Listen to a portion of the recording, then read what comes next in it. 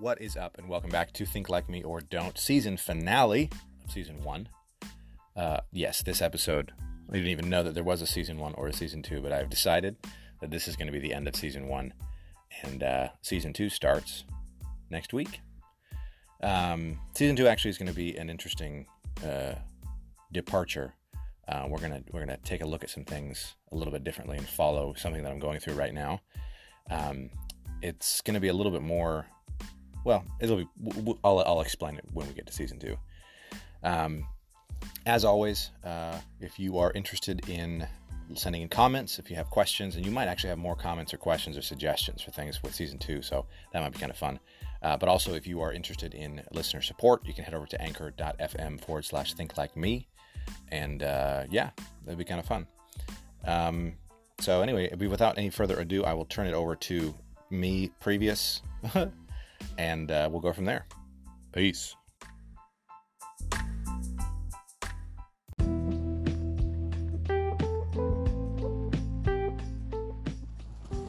Yo!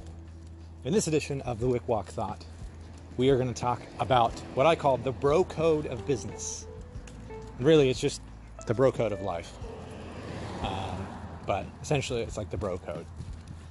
I just got off the phone with a good friend of mine, former colleague, and he was describing to me some client nightmare issues that he's having, and I can commiserate, having had many such client nightmares myself. And it struck me again how important and valuable adhering to this bro code is. And I want to be very clear.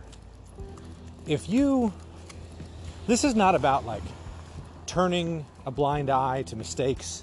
This is not about like handouts, right? A lot of you might think that what I'm talking about is like, just be a bro, like just pay and we'll figure it out. You should know that I am a stickler for results. I'm a stickler for value being tied to results, not just to the way that you can sell it. But I think that there is too much,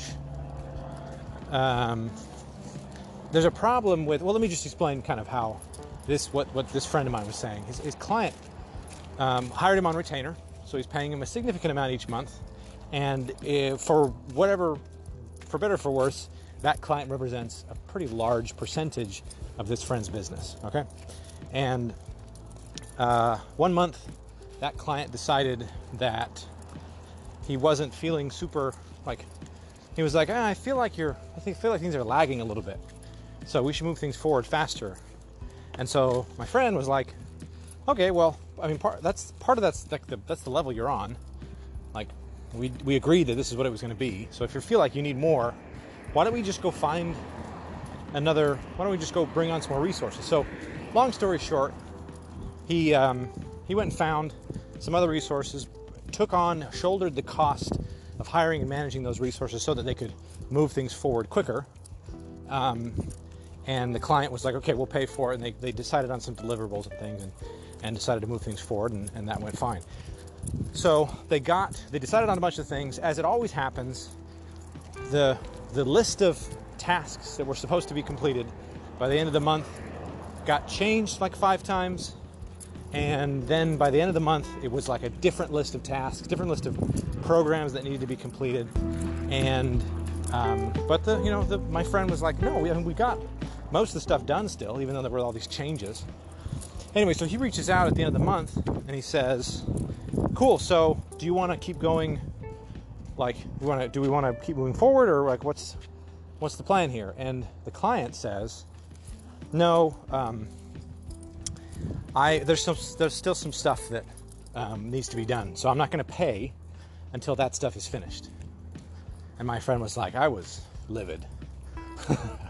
He was like, he told me all the swear words that he said to himself. And then he's like, you know what? All right, whatever. I actually like this client. I think he's a smart guy. I think he's got a lot of good that he can provide. And so I'm just going to kind of bite the bullet here, bite my tongue, not get super upset, and just help him out. And so he wraps up a couple of other projects, takes about a week into this next month, no payment, just kind of wraps some things up and makes some enhancements on some other pieces, and actually starts to lay inroads for future builds, obviously with the good faith that this client's going to get his head out of his ass and pay him. And so after he's done that, he went back and he looked at the very specific communication to see what it was that he committed to for that month. And so he sends the client an email and says, okay, cool. So it looks like we've got everything that we talked about doing last month. It's done, according to the list that we talked about. I've also done some other stuff to move things forward a little bit further. I'm bought into what you're doing. Let's move this thing forward. And I'll cut some off of your retainer because we spent some of this month figuring out what the future. So basically, it's just like, look, let's put that little awkwardness behind us. I think there's a lot of good that we can do together, and so let's capitalize on that and not burn this bridge. Is essentially what he was going for. And sent the email over, and nothing, no response. And to make, actually, I forgot about this. To make matters even worse, when he reached out initially and was like, okay, am I good to bill you? I'm going to send you this invoice for this next month. The client didn't even have the balls to email him himself and say, no, we're going to hold off until we get these things completed. He has this brand new assistant that he just hired that he had to do it. So now they're in this awkward spot where my friend's like, am I allowed to contact the client directly? Am I supposed to go through the secretary? But the client still texts him. So there's all of this awkwardness about what specifically is supposed to happen. And I feel like, there's a lot of things that my friend could have done different. That was the first thing I thought. I was like, well, why didn't you just get it in writing from the beginning? And as he went along, anytime the thing changed, he should have been very clear that, okay, well, this messes with our end date. This messes with when we can realistically complete all of these things. Just to be more clear with the client that some of that stuff was going to happen. And I talked to him about that, and he was like, yeah, I know. But I feel like there's a certain level of I don't even know the right way to put it. But when I say the term of the bro code of business, I feel like what was broken was this client is well within his rights to say, I'm not satisfied with service and I want to cancel. That's fine. Or I'm not satisfied with the service. If I don't get these things done by this date, then I'm not going to pay, right? Or, hey, the end of the month is a week away. I'm noticing that all the stuff that we talked about is not done. Is that right? Is it done? And because if not, I don't feel comfortable paying until we've completed the stuff that we said we were going to complete, right? Or when my friend reaches out and says, hey, I'm willing to do all this stuff and it looks like the stuff's done, can we move forward? Say something. And none of this it's like business ghosting, right? There's nothing worse than we're reaching out to a client or a former client or whatever and saying, okay, cool, so we got all this stuff ready to go. Let's rock and roll, move forward. And you feel kind of jazzed and amped about it because a bunch of stuff has been done. But then the client's like, nothing. They don't say a word. And I feel like there's a general, that's why I say bro code. And I know that sounds more misogynistic than I mean it to. Obviously, it applies to women as well. But I just feel like in business, you owe it to, I think there's a certain amount of karma that is at play in business. And I just feel like it's a bit of a dick move to be so cagey about payment like that. You got to understand, if you're paying somebody a significant amount of money, they pay their bills with that. Especially if you know that they're not running a massive agency. My friend's a freelancer, so he's not he doesn't have a bunch of employees under him, thank goodness. So at least he doesn't have payroll to make. But freelancers pay their bills with the same dollars that you pay them with, right? They pay their rent with that money. And true, they definitely need to make sure that the quality of their work is up to par. But I don't know. I just feel like you can't.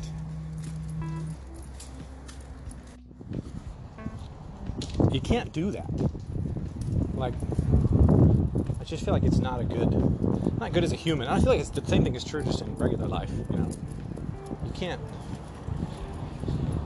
You can't approach situations and try and like weasel your way into a better situation by not holding true on your commitments, or I don't know, I don't really know how to explain it very well, but I think you get kind of what I'm saying, I guess. Especially if you're a business that's hired someone. Like, be upfront, be forthright. If you don't like the way something has been done, say so. It's fine. Firing somebody is fine. Okay? Just like in a relationship, breaking up with somebody is fine. You don't have to stay in relationships with people. Nobody said that. What's not fine is the slow destruction of the relationship by a lack of, putting something into it. Ghosting, right? Or the long-term version of ghosting. It happens in business all the time. You're just like, no, I don't really want any more. Like, we need to be more committed. I think in general, we need to be in or out, right? If you're going to hire someone to do something, hire them, tell them it's all good, tell them what you want them to do, pay them on time. If you can't pay them on time, like, this is a good example. I have my own cash flow problems, and I have some contractors that I wasn't able to pay on time. And I told, as soon as I found out that I had the cash flow problems, I reached out to them and I said, hey, I got some cash flow problems. I want you to just send me how much I owe you as of right now, and stop. I don't want you to do anything until I can pay you for what I owe you. And I just told them up front, I said, look, I am good for this. I am going to pay you, but I can't do it right now. And all three of them, I think, appreciated the fact that I wasn't trying to avoid the conversation. I wasn't trying to duck out of it. I was just saying, look, this is the situation. And yeah, it's my fault. And so I'm actually willing to pay interest on those payments that are late. Like, that's fine. I understand. I'm willing to pay that because that's my fee for making stupid choices. But, and I apologize, it's getting really loud here. But I think that in general, as a business owner, when you hire an agency or a person or a freelancer or a consultant or anything like that, you just have to you got to adhere to that. You got to stick to the bro code, right? Don't be a dick, right? In fact, I can't emphasize that enough. Just when you're thinking, should I do this? Should I do this thing? And then it's kind of like the Dwight Schrute thing, where he says, whenever I am debating whether I should do something, I think, would an idiot do that thing? And if they would, then I don't do that thing, right? Same thing. Think about what you're about to do and think, is this the dicky move or is this the manly move, right? And especially, this is my last little parting comment, especially if you are an influencer that publicly talks about not pulling one over on other people, publicly calls out your own customers for trying to pull one over on you, you don't have the right. It's not within what you're allowed to do that to the people you hire. You give up all right to be a dick when you tell other people not to be a dick. So, anyway, those are my thoughts on that. And we're back. So, peace.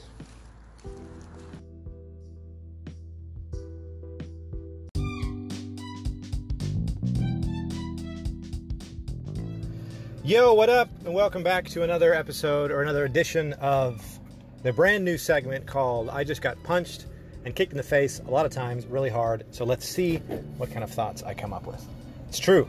I actually did just get punched and kicked quite hard. Not so much the kicking today. Today was a little bit more of a punching in the face day. In fact, my jaw and really my whole face and my front tooth are still numb like numb. It's a little bit trippy. But it was a good day. We had Roma back. You guys don't know who Roma is, but I do. He's one of the fighters on our team who's been gone for a while, a little MIA. He had a pretty bad knockout about 6-8 months ago, and so he's taken some time off, went to Russia. But he's back, looking pretty strong, looking pretty bearded, which is a little bit weird, but whatever. And then good old Brandon, as always, just smashing, just for the usual. You know, it's crazy. Today I had this interesting thought after one of these instances of getting smashed in the face. And it occurred to me, I've mentioned before on this podcast that I try when something happens more than once to me, what I try and figure out is whether or not I'm the common denominator, like I'm the reason. Like I try and sometimes I'm just unlucky a lot, but I feel like it's not possible for one person to be that unlucky for his whole life. And so I'm trying to be a little bit less complainy and like whiny, and a little bit more taking accountability for maybe my own involvement. Anyway, so after I got hit one of these times, I was like, I think maybe in some of these instances, I kind of invite it.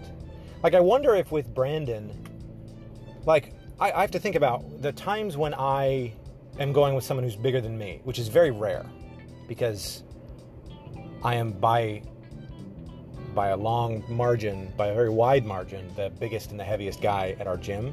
But those few times when I have gone with someone bigger than me, I've felt like, even though they're clearly holding back, I'm getting hit pretty hard. I think it has to do with physics and weight, things like that you can't really control. Well, not fully. And it occurred to me that maybe what I need to do is be less like in my head complaining about how hard any one particular person is hitting, and be more conscious of the fact that maybe they're hitting hard because I'm hitting hard because I'm a big guy. Not that I'm trying to, right? I might even be trying to hold back, but that doesn't mean that I'm not still, maybe me holding back physically, as in because of physics. I don't even know how to say that. Because of physics, I just throw harder. Maybe that's just the case. And so I invite it because I might get caught with something and be I mentioned this, I think 3 episodes ago, that I have made a shift where I'm no longer the guy that just sort of sits and takes it. Now, if you catch me good, I'm going to get you back. And today, there was a little bit of that impetuousness that came out. Brandon caught me pretty good, and he was hunting for the body again. And so I grabbed him and threw him. And, in my own defense, in some of those instances, I feel like it's valuable for both parties to understand what's actually happening in those moments. Because I feel like I don't want... Number one, Brandon's a friend, and he's a training partner, and I want him to succeed. And he has a better chance of being a fighter for a longer period of time than I do. Oh, man, he got me good. My face is broken. Jeez. Anyway, but at the same time, I don't want him to get complacent, thinking that he can get away with certain things just because I'm not, just for whatever reason. Like, I don't want him to think that because he's the one that we're trying to groom to be a fighter, and so maybe we're not being as aggressive with him because we want him to be healthy when he fights, like all those things. I don't want him to get into I don't want him to feel like he can get away with things. And I also want him to understand that there are certain things that he needs to respect a little bit more. Like, I talked about this a little bit last week with how sparring is different than fighting in that it's a little bit more complicated. Like, there's more variables, there's more things to consider. And he has a tendency, I think he's trying to not allow himself to think like that, but he has a tendency when we're sparring to take advantage of take advantage of the advantages that he is presented with. And I think this is true of just about everybody. I do this too. But I think we have this tendency to notice things that our opponent might be doing in a sparring round, which they might not be doing because that's the way they do things. This is so hard to describe. Like, for example, I might not be super aggressive in the clinch when I'm sparring, mostly because I'm using the first of all, a lot of times I use the clinch as like rest because I'm old and fat and tired. But also, I'm not really trying to hurt the person, and a lot of times clinching and turning people and throwing knees, like you can get hurt really fast because things are unexpected there. You can get swept and thrown and stuff. So I'm not as aggressive in the clinch. I'm usually a little bit more defensive in the clinch. So I'll just kind of lock down what the other person's doing, wear them out, then break, and then go back to it. Well, Brandon, a lot of people have a tendency to, I don't know why I'm shitting on Brandon. Brandon's a great kid. But, I mean, Roma is the same way. A lot of other people are the same way, right? A lot of times you take advantage of those, I hate saying it that way, because you take advantage of the advantages, right? And you can feel like you have more ability and more dominance over a bigger person than you actually do, which can give you a false sense of confidence. And in some instances, that can be detrimental to you in a fight. Because you might go in thinking, oh, I'm good in the clinch. I throw the big guys. Well, you can't assume that you're good in the clinch because you throw someone in sparring, because in sparring, the other person might not be trying to throw you. They might have a different approach altogether. So like today, part of what happened was he was hunting a little bit and I got a little bit hot-headed. I saw red for a second. And so I came at him and I wrapped him up in the clinch and I threw him. And it was kind of like, you know, from my side, and again, this is where the impetuousness comes in. In my side, I was like, yeah, that'll show him. Like, just realize I'm bigger than you, and at any moment, if I really turned it on, I could throw you. Almost like, it's okay that I let you throw me, because, you know, I let myself get into situations, but just don't think that makes you that much better. But at the same time, I keep thinking to myself, well, some of the times he's thrown me, it's because he is better than me. So anyway, that whole attitude of, you know, sometimes turning it on for the sake of, trying to force someone to respect you, or trying to get someone to take you seriously or whatever, and like going into that dark place for a second. Sometimes I can forget that even inching toward that can invite further aggression. Like one of the most common things that happens in sparring and fighting is a thing called escalation. And that's where if I hit you and then you hit me harder, I'm going to hit you harder than you hit me back. And then it escalates. So now we're no longer sparring at the level that we started at. Now we're sparring at a level that's a little bit more aggressive. And so if that keeps going, which it always does, then if you have a lot of time left in the round, you could get, you know, 3/4 of the way through the round, have 30 seconds left, 45 seconds left, and be basically going full bore, which I'll admit happens to me sometimes. But I can't help but wonder if I always look at it and I think to myself, no, I don't instigate that. I match. So someone else increases and then I increase, and then someone else increases and I increase. But I have to remember, maybe that's not what they think. Maybe from their perspective, it's actually more that I'm the one that's being aggressive and they're responding with aggression, right? Because it's all about perspective. You know, I'm not feeling my own punches, so I don't know how hard I'm hitting. I'm controlling them to the extent that I feel like I should, but sometimes also when I know that we're in a spot where somebody's coming after me and I'm defending myself, I'm throwing back pretty hard. You know what I mean? So I think it's a little bit of both, to be honest with you, because I don't think that if you were to confront any of the people that I train with, that they would say, oh, no, we try and hold back, and then Brett just is a bully, and so we have to defend ourselves against him. I don't really think that that's the case. I do feel like I might invite things by suggestion, even if not by outright aggression. So I might catch somebody pretty good, and then that they see red themselves, you know, just like I do. But, you know, that's part of what it comes from. And, you know, being the bigger guy, other people tend to think that they can throw harder on the bigger guy, which is fine, because they kind of can. Although today my face hurts. The whole left side of my face is like, it's tender. Like, I'm not kidding. It's tender to the touch. I think my cheekbones are bruised, which is really annoying. Also, my tooth is still numb. My front left tooth. That can't be a good thing. So it's not chipped, I don't think. I checked it when after we were done sparring. I checked it in the mirror. It doesn't look like it's chipped. I'm gonna have a massive black eye, though. I know that. Yeah, it's gonna be pretty intense on that side. But anyway, so I think again, it's important. This goes back to the thought that I had. I think it was 2-3 episodes ago, the point is, don't forget in situations, if you're anything like me, you need to not let stuff that happens to you dictate the way that you look at the world around you, because you influence your world more than anybody else does. So what you bring on yourself a lot of times is more your own fault. Well, the way I said that makes it obvious.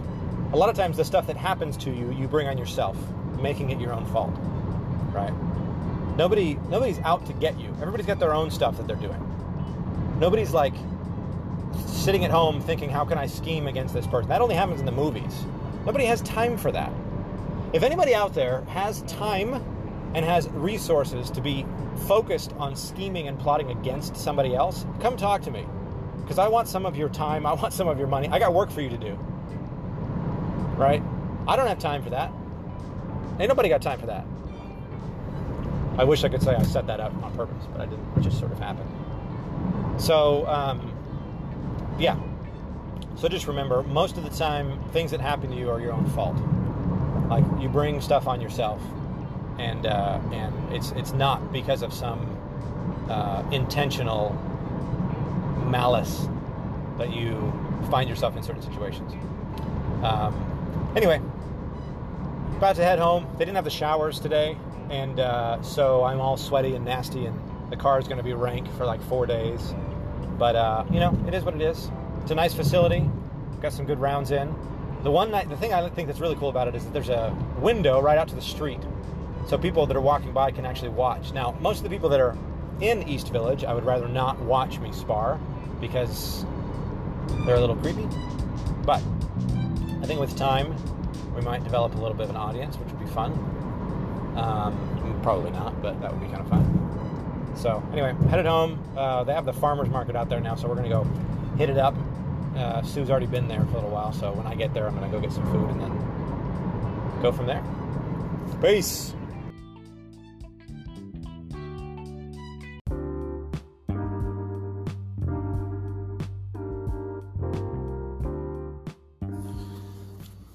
What's up? It's a Wick Walk Thought.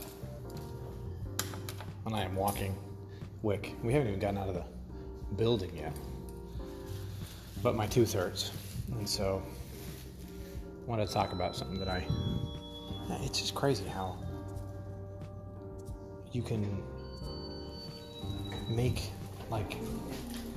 these decisions. You make choices. And sometimes you couldn't possibly fathom the ultimate consequences of the choices that you make. And yet you can't avoid them. The consequences, I mean. Sometimes the choices. Like you can't like say, oh, I didn't mean to, or that's not what I had in mind, or anything, because it's like for example, so my face hurts, right? My tooth hurts. And at some level I could blame that on the guy that hit me today. But really, I mean, how much of that is to what extent is the amount, the depth to which I threw myself into Muay Thai to blame for the fact that happened? Like,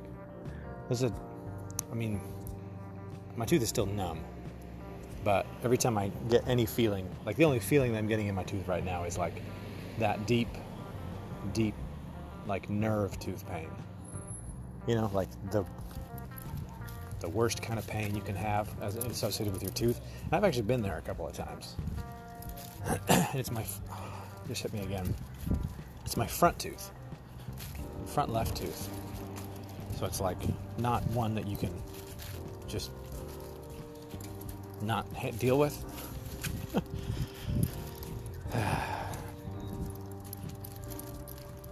It's funny because this is a microcosm of another issue that I'm dealing with right now.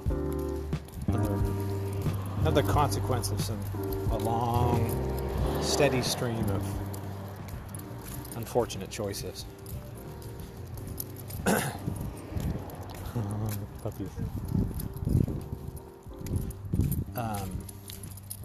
Not many people know this, and this is the perfect time for me to air this grievance because no one's going to hear this. But I made just an almost unending series of really poor financial decisions over the last, let's say, 5 years of my life. And it's put me in a situation where I'm like, I don't want to sound ungrateful because I do have a business and I do produce revenue and I am able to make money. There's no shortage of money to be made, but because of some of the decisions that I've made, money is in short supply, and it seems like more and more things are happening that are showing me that some of the decisions that I've made are poorly timed, to put it that way.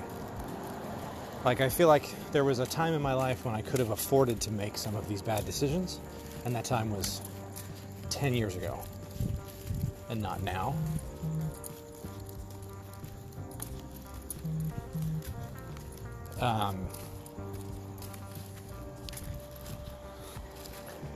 Because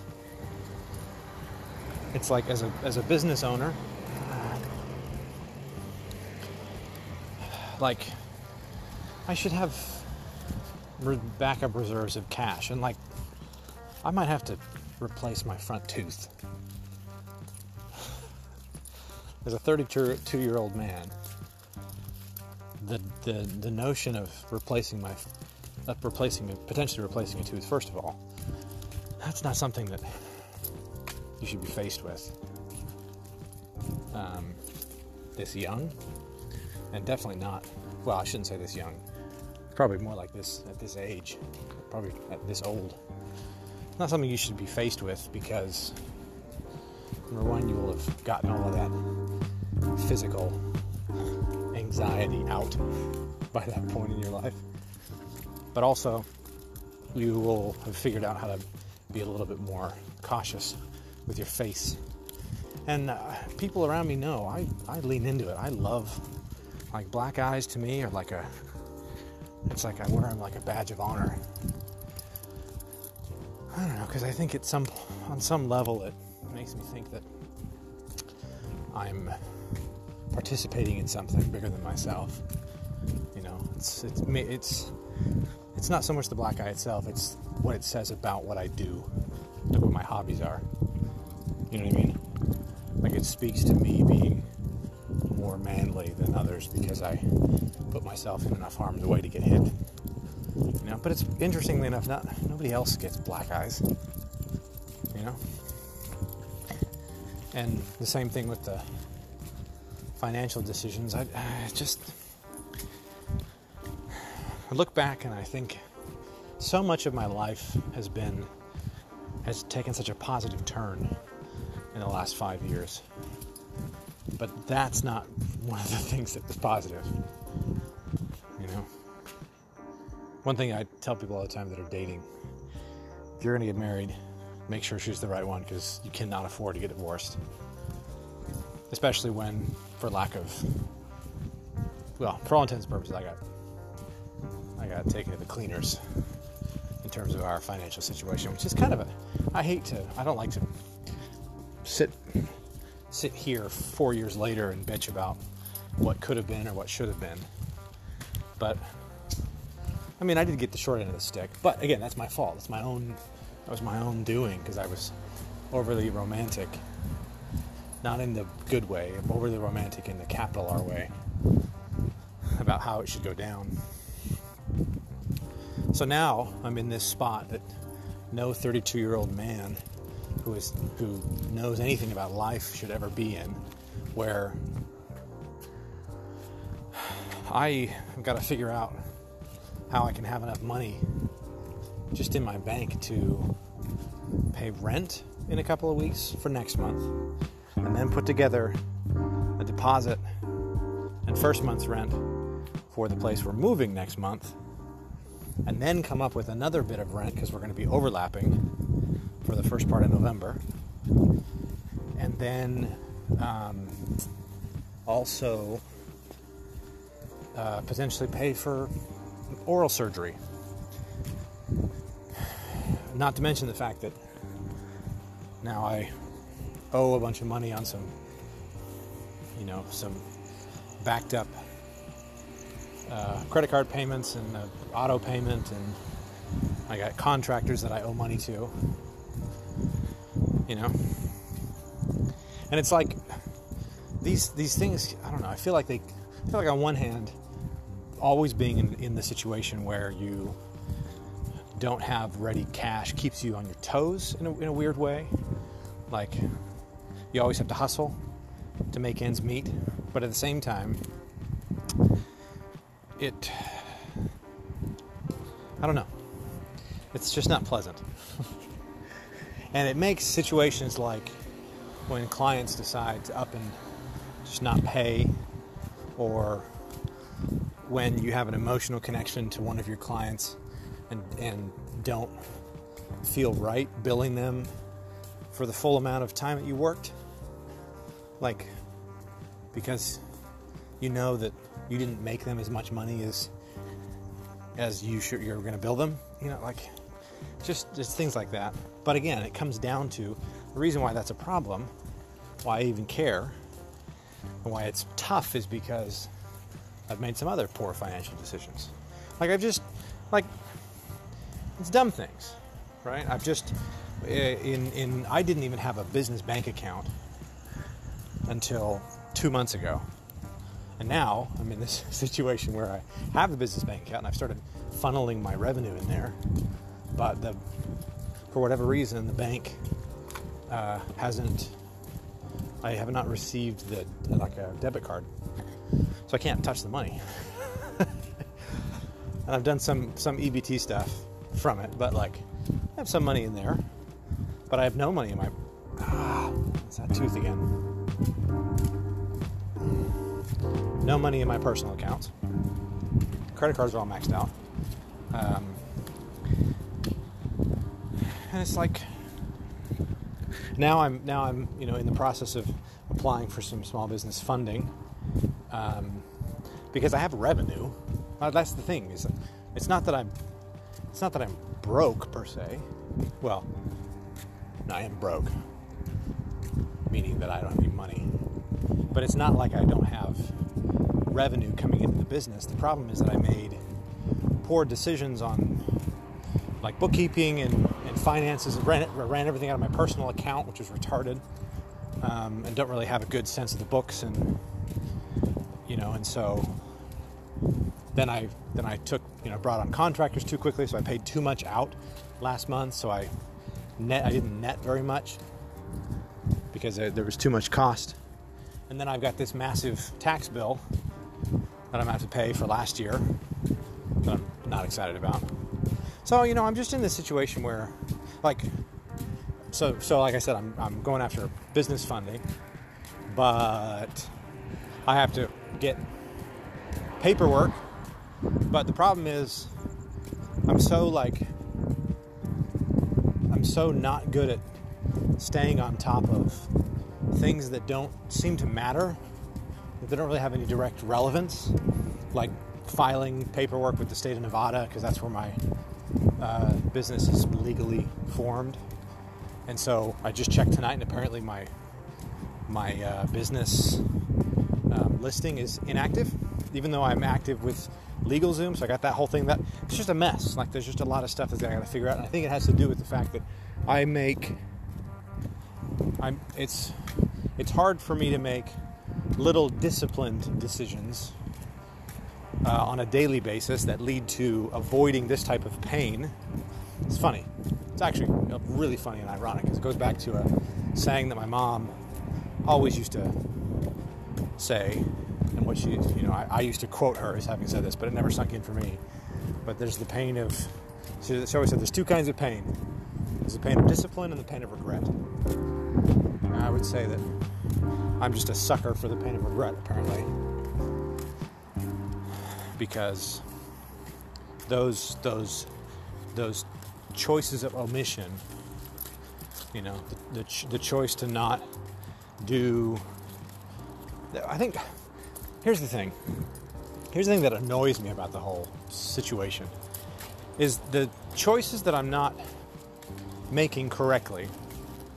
Like the reason why I made the wrong choice is a completely arbitrary, non-universal, like it's an arbitrary choice. Like a person at some point, or a committee of persons decided that was the way that it was supposed to go. And I had no say in that. I had no say in the fact that to start a business and to get business funding and to get a business bank account, you have to have all this paperwork in order. Well, how am I supposed to run a business if I've got all that paperwork to do? And how am I supposed to pay someone to go and file the paperwork and stay on top of it if I don't have any revenue because I don't have any money because, for whatever reason. Like, I'm in a situation right now where, like, if I could sit down with somebody and, like, talk to them and explain my business and show them my financials and explain the situation, I could probably get funding, which maybe is what I should do. But on paper, I look like it looks like I had to submit my personal bank statements, which I know is going to look weird because then it looks like I'm spending my money on stupid things. Really, it's just that's because I've just been dumb and I didn't really put the effort into all of that stuff, because to me, again, more important than, like, I only have so many hours in a day. I don't have that many of them. And so I would rather spend the time building a webinar for one of my clients, or updating a landing page, or building a video to market my own services instead of dealing with some bullshit filing or whatever. Now, I'm not saying that I'm perfect. I'm not saying that my way is the right way. I'm just saying I think it's a little more nuanced. And unfortunately, it's because business is organic. Business is just humans. It's just people doing things for other people. And when you try and reduce it to a listing on a piece of paper, or a filing being made on time, or any of that kind of stuff, you miss out. Just so many people just miss out. So many businesses miss out. Maybe just I miss out because I'm an idiot. Of course, some people will be like, Brett, but it's easy. Like, it's simple stuff. It doesn't even take that much time. Well, you don't. The people that came up with the process of filing those documents and making sure that everything is in order, they're not the people that are actually starting businesses. Because people like me that start businesses and that are running consulting firms and trying to, like, make it happen, that's the way our minds work. We're creative types. And creative types need someone else just to take care of it. Like, I feel like maybe there should just be a free service that handles all that stuff. The unfortunate thing is that state governments make money off of businesses from the filing fees. So it's this whole racket of, like, you can't really get ahead because the government, it's going to sound way too conspiracy theory, but the government just sort of has a monopoly on the whole thing. Anyway, I don't know. More thoughts to come. Peace.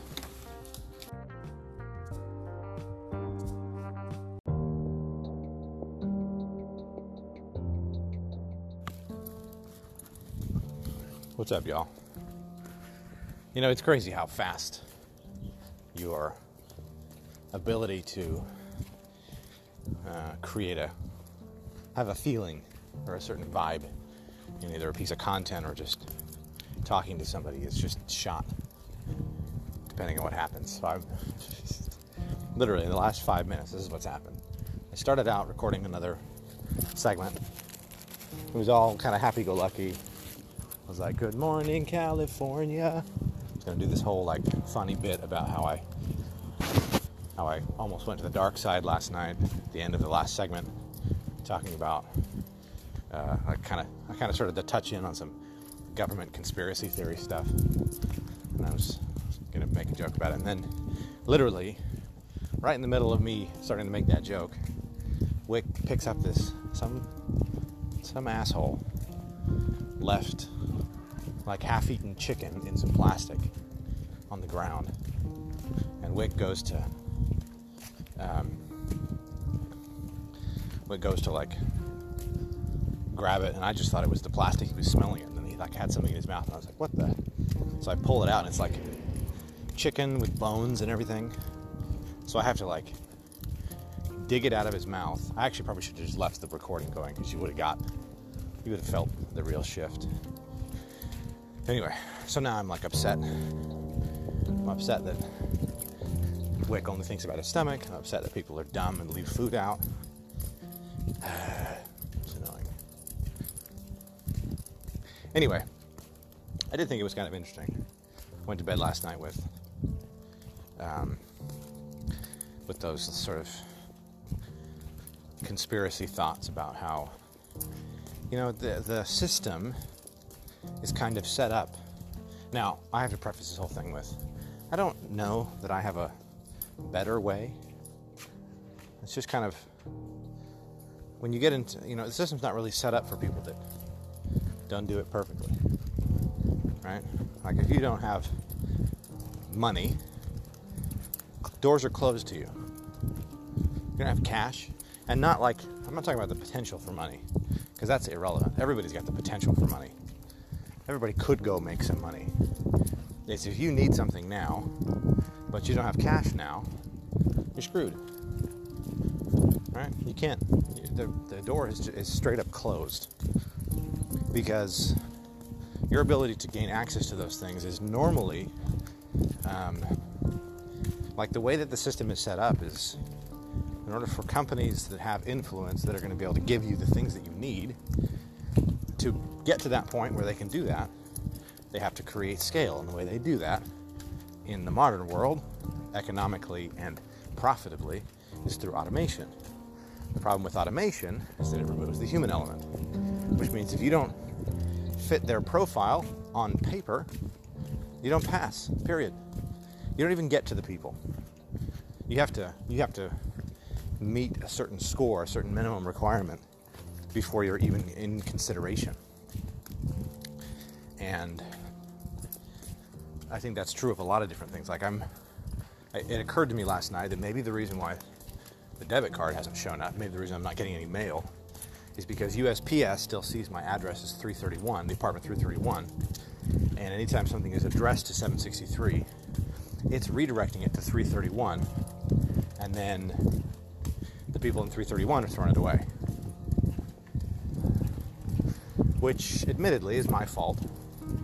But also, now I'm like, oh, okay, well, fine, I'll just do the change of address. But I can't, because the only way to do a change of address form online is to submit it with payment. You have to pay $1. Well, lucky for me, I don't have any payment accounts under my name, except for the business account that I don't have the debit card for, with any money in it.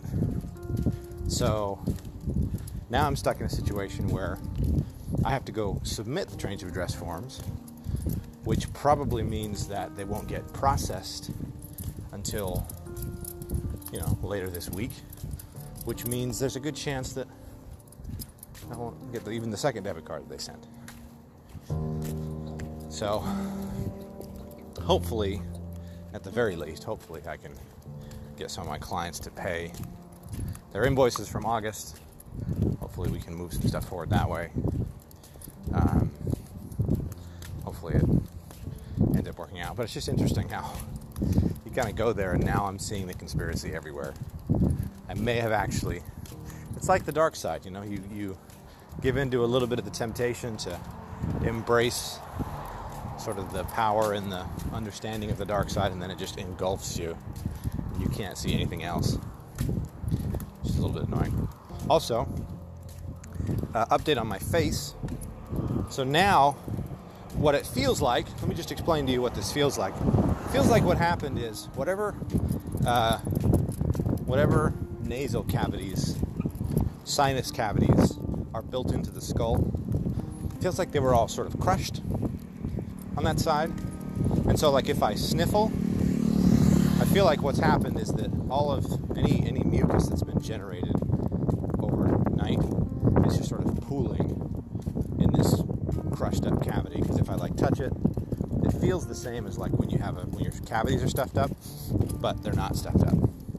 So I feel like I'm just going to get infected on the side of my face, and it's going to become a whole thing. So we'll see what happens. I'm not excited about that at all. Anyway, that's all.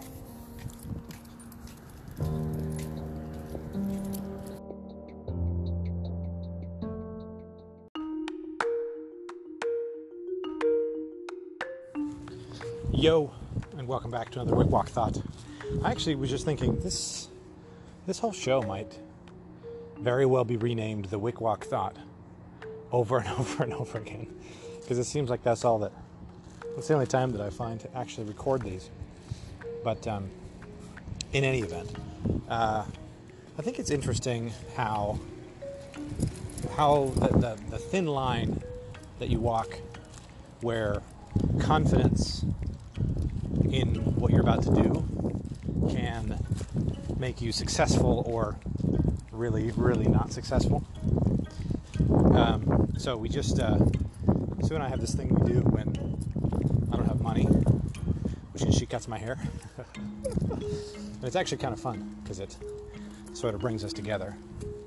But also, it's an interesting exercise in seeing her confidence in herself wax and wane.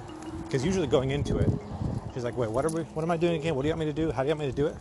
And then towards the end, she's like, I got it.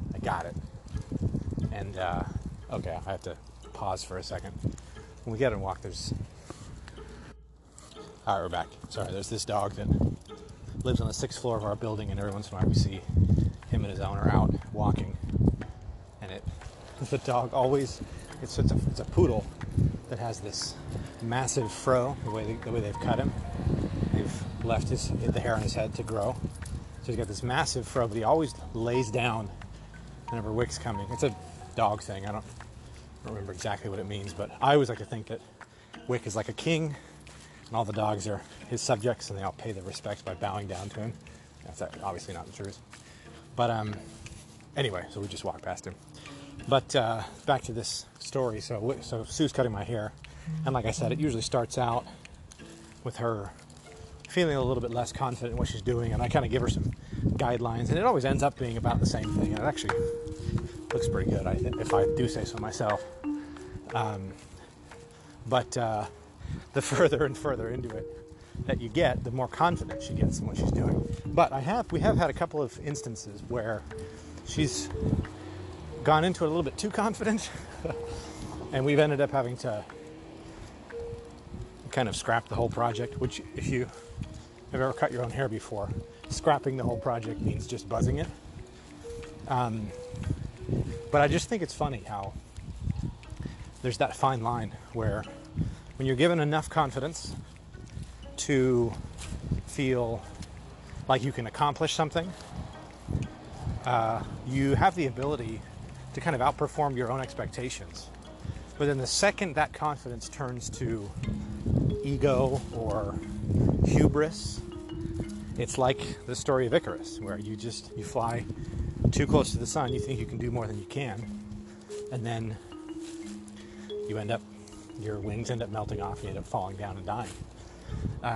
But there's a lot of power in having the confidence to move forward and do something. And really, the thing that I think is important, that I've found important for myself, is that when people more often than they think are in a position to help give that confidence. More often than anybody really gives themselves or anyone else credit for, they're in a position to, I find myself all the time in positions to give Sue confidence about what she's going to do. And she finds herself in a similar situation where she can give me confidence in what I'm going to do. And it's a simple choice, and it's not like you owe the world anything. It's not like you're indebted to the world and so you have to do that. I just feel like it's the right choice, you know? I feel like it's a better move to go the route of giving confidence as opposed to the other way. Now, like I said, there's a line there. Because what you don't want to do is give someone confidence in their own hubris. So, one of the worst things you can do is give someone the confidence to move forward on a really poor decision. So like, I think there's a great example of this. I don't know if you've ever seen the show House, but sorry, I'm just going to transition the bags. There's an episode in the show House where he's in like a psych ward because he needs to detox from all the Vicodin he's been taking. And there's this character who calls himself, I forget what he calls himself, but he essentially thinks of himself as a superhero. And he thinks that he's gonna, his role on the earth is to save people. And so Dr. House, it's a very emotionally complex story for him because it's like the 7th season or whatever. And so he's been shown to be a very curmudgeon-y, angry, bitter, sarcastic character. And you start to see, as he breaks free of his addictions, you start to see him open up and, be a little more vulnerable. And so that's what happens with this character. He of course, he can't get away from who he is. And so the way he does that is by breaking himself and this other character out of the hospital for a day. And so they go to this fair, and he just kind of feeds into that. It gives him the confidence to be himself and makes him feel alive again. But the problem is the episode ends. Well, it ends like the problem in the episode is that same guy, while they're at the fair, he has this belief that he can fly. And so he jumps basically off of a 3rd-story parking garage balcony, breaks a bunch of bones. Anyway, so it turns out to not be working in his favor. Now, Dr. House had the best of intentions in that situation, but that was more enabling than it was instilling confidence. And so I think there's a difference, and I don't know that I know the rule, that divides enabling from confidence instilling. But I think that's that's a lesson that we should be actively trying to learn as we go. Trying to instill confidence in others without enabling them to self-destructive behaviors, right? So it's like, Sue does a really good job of supporting the decisions that I make, but also does a really good job of questioning when she thinks I might be biting off more than I can handle. So like, there's a lot of instances where I have some client work that needs to be done. I got a lot of stuff going on, and I'll consider taking a fight. And she's like, "You can do whatever you want, but just remember, like, you've got a lot going on." And so in some situations, like, she can see potentially the pitfalls, and she'll bring them up with me. But one thing she's really good at is not being too emotionally attached to her own opinion, which sounds funny because she is very opinionated. She thinks that she's right about pretty much everything. But in those situations, I think it comes from like a mutual respect we have for one another, where she understands that there are things that are my things. And she also understands that there's some things that I need to like figure out on my own, I guess. Which I think is a combination of understanding that not every bad choice, the consequences of every bad choice are not shared among all people, meaning sometimes it's okay to let people think that they're going to be successful even though they probably aren't, because either they are going to be successful and they'll learn from that, or they're not going to be successful and they'll learn from that. All right, so that's like the gray area, the middle ground, where sometimes it's okay to just be encouraging because they might actually succeed. And when they do succeed, you don't want to be the one that was a doubter, because people always, well, not all people, but people that are like me, always resent doubters. 100% of the time. We are resentful of people who doubt us. And so it's not that we don't learn from mistakes, and it's not that we don't take correction. It's just there's always a little bit of resentment there. Anyway, so that's what I think. I think it's I think that you can accomplish. It's amazing what you can accomplish when you set aside any thoughts of like personal. I don't even know where it comes from a lot of the time. That feeling of needing to put someone down, or needing to be the one who told him that it wasn't going to work out, like needing to be the one that can say I told you so. But I think it's important to err on the side of instilling confidence, even in the face of not being an enabler. So anyway, just a thought. Peace out.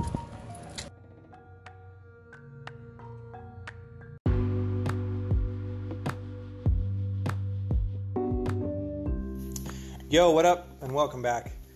This is a segment that I tried to do as a Wickwalk thought, and then I tried to do again in the car, and it just has failed. So now that I have a quiet moment, I'm doing it now. I don't know what it's called, but I do know that it's going to be featured on a new thing that I'm going to start doing, a new Facebook Live thing that I'm going to do to my personal page, starting probably Friday this week. Anyway, so maybe the same day that this podcast comes out, you might be able to see this featured yet again. But I'm going to call this segment the segment's about the difference between apologetics and dogmatics. And it has to do with a lot of times you run into people that have a very close emotional connection with an ideology, whether that be a religious ideology or a philosophical ideology or something. But usually people that hold true to a particular ideology like this, they do it in one of two ways. They're either extremely dogmatic or they're fairly apologetic. Now, the dogmatic approach to any type of ideology is to disregard any evidence that seems to point away from that ideology and do what I like to call putting their heads in the sand, which essentially is what it sounds like. It's them just sort of isolating themselves from the situation, from the scenario, from the issue, for the sake of not having to deal with it, right? When their ideology is threatened, instead of sort of standing up for it or instead of fighting back, they just sort of hide and don't approach it. And I feel like a lot of times, this is probably the most common approach. A lot of religious people do this. When their religion or their beliefs get attacked, they have a tendency to just stop talking to the people that attacked them. In fact, when I used to be Mormon, one of the prevailing thoughts was not to engage in what they call anti-Mormon rhetoric, which means don't read books that seem to be anti-Mormon, don't talk to people that are anti-Mormon, just don't engage. Just let them do their thing. And I can understand that from like a, let them be who they want to be standpoint. But it doesn't really speak too much, in my opinion, it doesn't speak too much to the strength of somebody's connection with that ideology, because they're not willing to either stand up for it or they don't feel like it's important to stand up for it. They feel like they can just sort of just keep moving forward. The other approach is the apologetic approach. And I don't mean apologetic in like the I'm sorry sense. I mean apologetics in the philosophical sense, which is explanatory. It's a method used to try and rationalize data that seems to point away from their ideology. Now, this is the camp that most often I found myself in when I was a hardcore Mormon. People would bring up to me all the time evidence that pointed away from the truth of the doctrine of Mormonism. And my approach was always to attack that head on from a philosophical standpoint. So my approach was, instead of trying to just bury my head, I always would dig super deep. If someone came to me with an anti-Mormon argument, I could always come back with some sort of rational explanation and deal with the issue from a rational standpoint instead of from a dogmatic standpoint. And I found, personally, that was the most satisfying result from my own belief system. So that's what made me feel the best about my beliefs, was this idea that I was approaching it from an apologetic standpoint and not from. I swear, every single time I try and do one of these things, somebody tries to call me. It's okay. I'm just gonna. It's a suspected spam call, so I'm just gonna disregard it. Anyway, that was always my approach. But I'd never, since I left the church, I've not really thought about it that much. But Sue has a rule, which is that oh my gosh, okay, I apologize if you heard all of that buzzing. It's ridiculous. I take Sue to church every week, so I sit in Mass, and I wonder to myself how I was okay with 3 hours of church. An hour is long enough. But anyway, I was very impressed this week because the sermon, the talk that the priest gave, was not what I would have expected from a Catholic priest, and definitely not what I would have expected from this particular Catholic priest. I've heard him speak on a number of occasions, and he tends to be a fairly well-versed but fairly dogmatic priest. It tends to be his approach to most things. But the topic of his talk was all about there have been more abuses by Catholic priests of late, and he was talking about, just people might be upset about those things, and they may have feelings of anger and feelings of frustration and confusion like he does. And he took a different approach, though. Instead of what you would imagine, which is we just have to believe and have faith that everything's going to be fine, and understand that God has a purpose and all that. That very sort of hocus pocus, mumbo jumbo, dogmatic approach to dealing with real world situations and real emotions.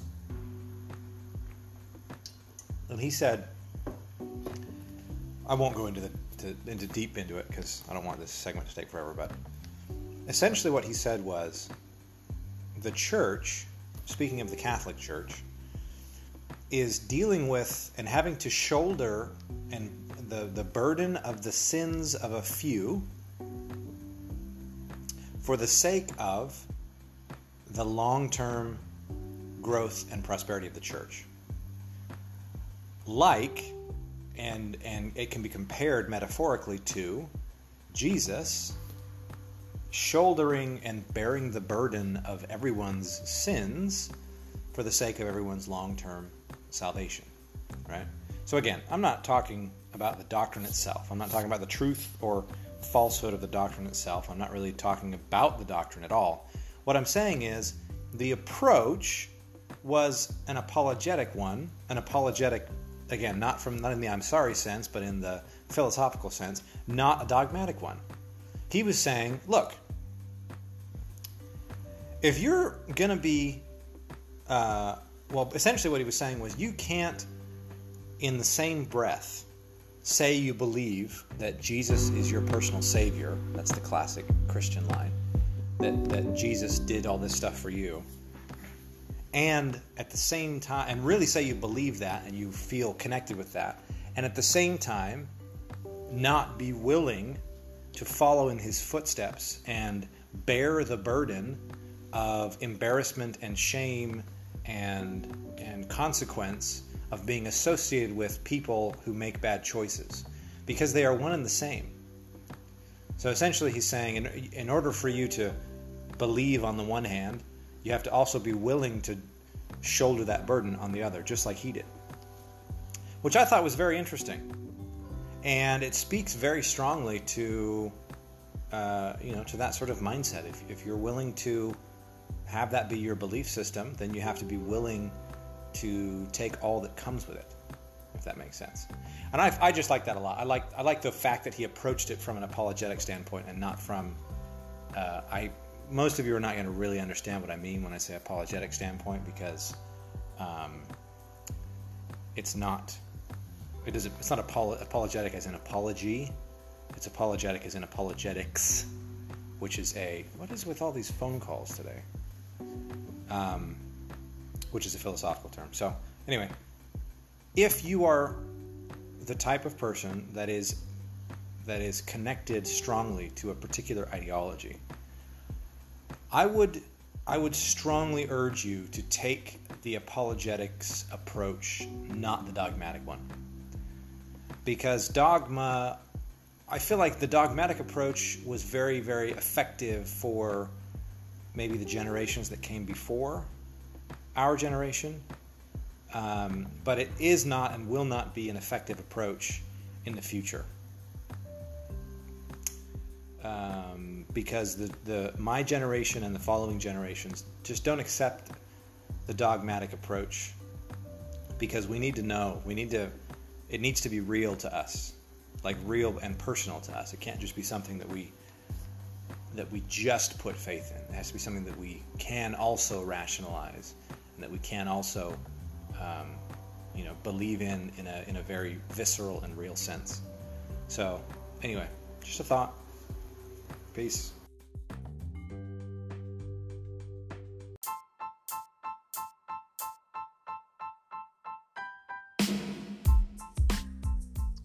That's it for season 1. Hope to see you back for season 2. Remember, head over to anchor.fm/thinklike.me to drop in your comments, questions, suggestions, rants, raves, creepy call-in tunes, or whatever it is that you want to do. Also, if you are interested in listener support, well, you might be interested in your own listener support, but if you're interested in giving me listener support, you can do that as well. Anchor.fm/thinklike.me. We will see you next week, next season. Peace.